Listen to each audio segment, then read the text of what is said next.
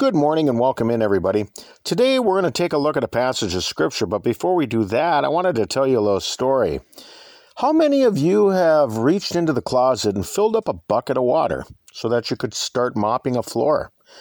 Water has been used as a cleaning agent for thousands of years, and it's constantly used to clean up many different things. After gathering up a large pile of dirty clothes, people would take them down to the river and wash them. When a cowboy came into town, many of them would take a nice hot bath to wash all the dirt from their bodies. Even after a large meal, most people will fill up their kitchen sink and soak all their dirty dishes so they are clean for the next day. In these modern days, people will buy a special token at the gas stations so they can wash all the mud from their vehicles. And this reminds me of the Christian life. Water is very important in cleaning things, but God has provided us with something to clean the places that water can never reach, inside of our hearts. To do this cleaning process, He provides us with the teachings of His holy word. Like rinsing dirty dishes, our hearts must be sprinkled with God's truth so we can correct the error of our way. Through faith and a humble heart, we must rid ourselves of everything that is displeasing to God, transforming from the children of disobedience into the perfect children of God. John 17:17 says, "Sanctify them through thy truth. Thy word is truth." When we are baptized into the name of Christ, God cleanses us from our sinful past so that we can begin a new walk with Him.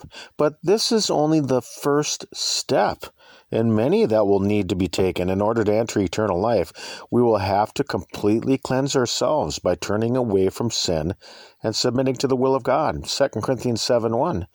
"Having therefore these promises, dearly beloved, let us cleanse ourselves from all filthiness of the flesh and spirit, perfecting holiness in the fear of God."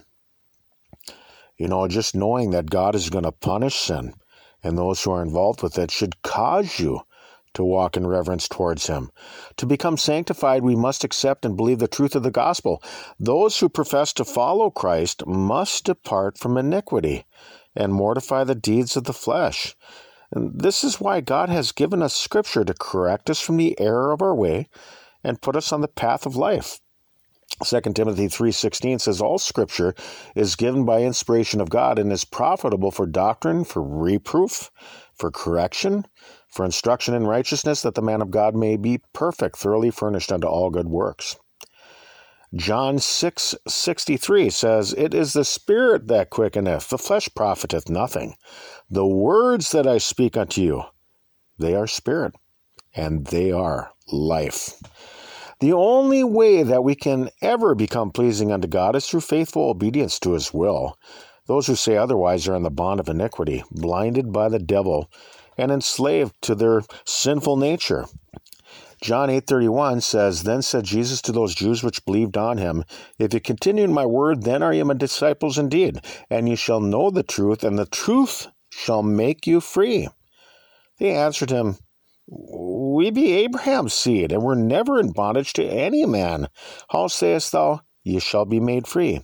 Jesus answered them, "Verily, verily, I say unto you, whosoever committeth sin is the servant of sin. And the servant abideth not in the house forever, but the Son abideth ever. If the Son therefore shall make you free, you shall be free indeed." Scripture is clear that in order to enter eternal life, we must overcome the sinful nature. After all, heaven is a place that is prepared for saints, not for sinners who won't repent. In order to overcome all things, you must first accept that the things that you are doing are outside the teachings of our faith. If one cannot accept that simple truth, then they will never turn away from sin and will perish because of it. You must realize that what you are doing is wrong in the eyes of God, and then humbly submit to His will. 2 Thessalonians 2:13 says, "But we are bound to give thanks always to God for you, brethren, beloved of the Lord, because God hath from the beginning chosen you to salvation through sanctification of the Spirit and belief of the truth." This is why the truth of the gospel must be preached, so people can turn from darkness to the light. Hebrews 4:12 says, "For the word of God is quick and powerful and sharper than any two-edged sword, piercing even to the dividing asunder of soul and spirit, and of the joints and marrow, and is a discerner of the thoughts and intents of the heart. But there will be many people who will refuse to go through the purification process because they love their sins more than Christ Jesus. 2 Timothy 4:1 says, I charge thee therefore before God and the Lord Jesus Christ, who shall judge the quick and the dead at his appearing in his kingdom, preach the word, be instant in season, out of season, reprove, rebuke, exhort with all longsuffering and doctrine, for the time will come when they will not endure sound doctrine. But after their own lusts shall they heap to themselves teachers having itching ears, and they shall turn away their ears from the truth, and shall be turned unto fables. 2 Peter chapter 2 verse 1 says, But there were false prophets also among the people, even as there shall be false teachers among you, who privily shall bring in damnable heresies, even denying the Lord that bought them, and bring upon themselves swift destruction. And many shall follow their pernicious ways, by reason of whom the way of truth shall be evil spoken of. Sanctification begins by departing from iniquity. 2 Timothy 2:19 says, Nevertheless the foundation of God standeth sure, having this seal, the Lord knoweth them that are his, and let every one that nameth the name of Christ depart from iniquity. Many people will quickly profess to believe in Jesus, but if they rebel against the things that he teaches, they aren't even a disciple. I mean, how can they be a follower of Christ if they don't follow? As the beloved Apostle John taught, people such as these don't even have God. Look at 2 John 1:9. It says, Whosoever transgresseth and abideth not in the doctrine of Christ hath not God. He that abideth in the doctrine of Christ, he hath both the Father and the Son. 1 John 2:4. He that saith, I know him, and keepeth not his commandments, is a liar, and the truth is not in him. But whoso keepeth his word, in him verily is the love of God perfected. Hereby know we that we are in him.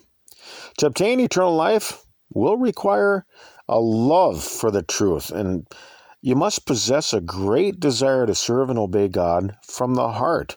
2 Thessalonians 2:10, And with all deceivableness of unrighteousness in them that perish, because they receive not the love of the truth, that they might be saved.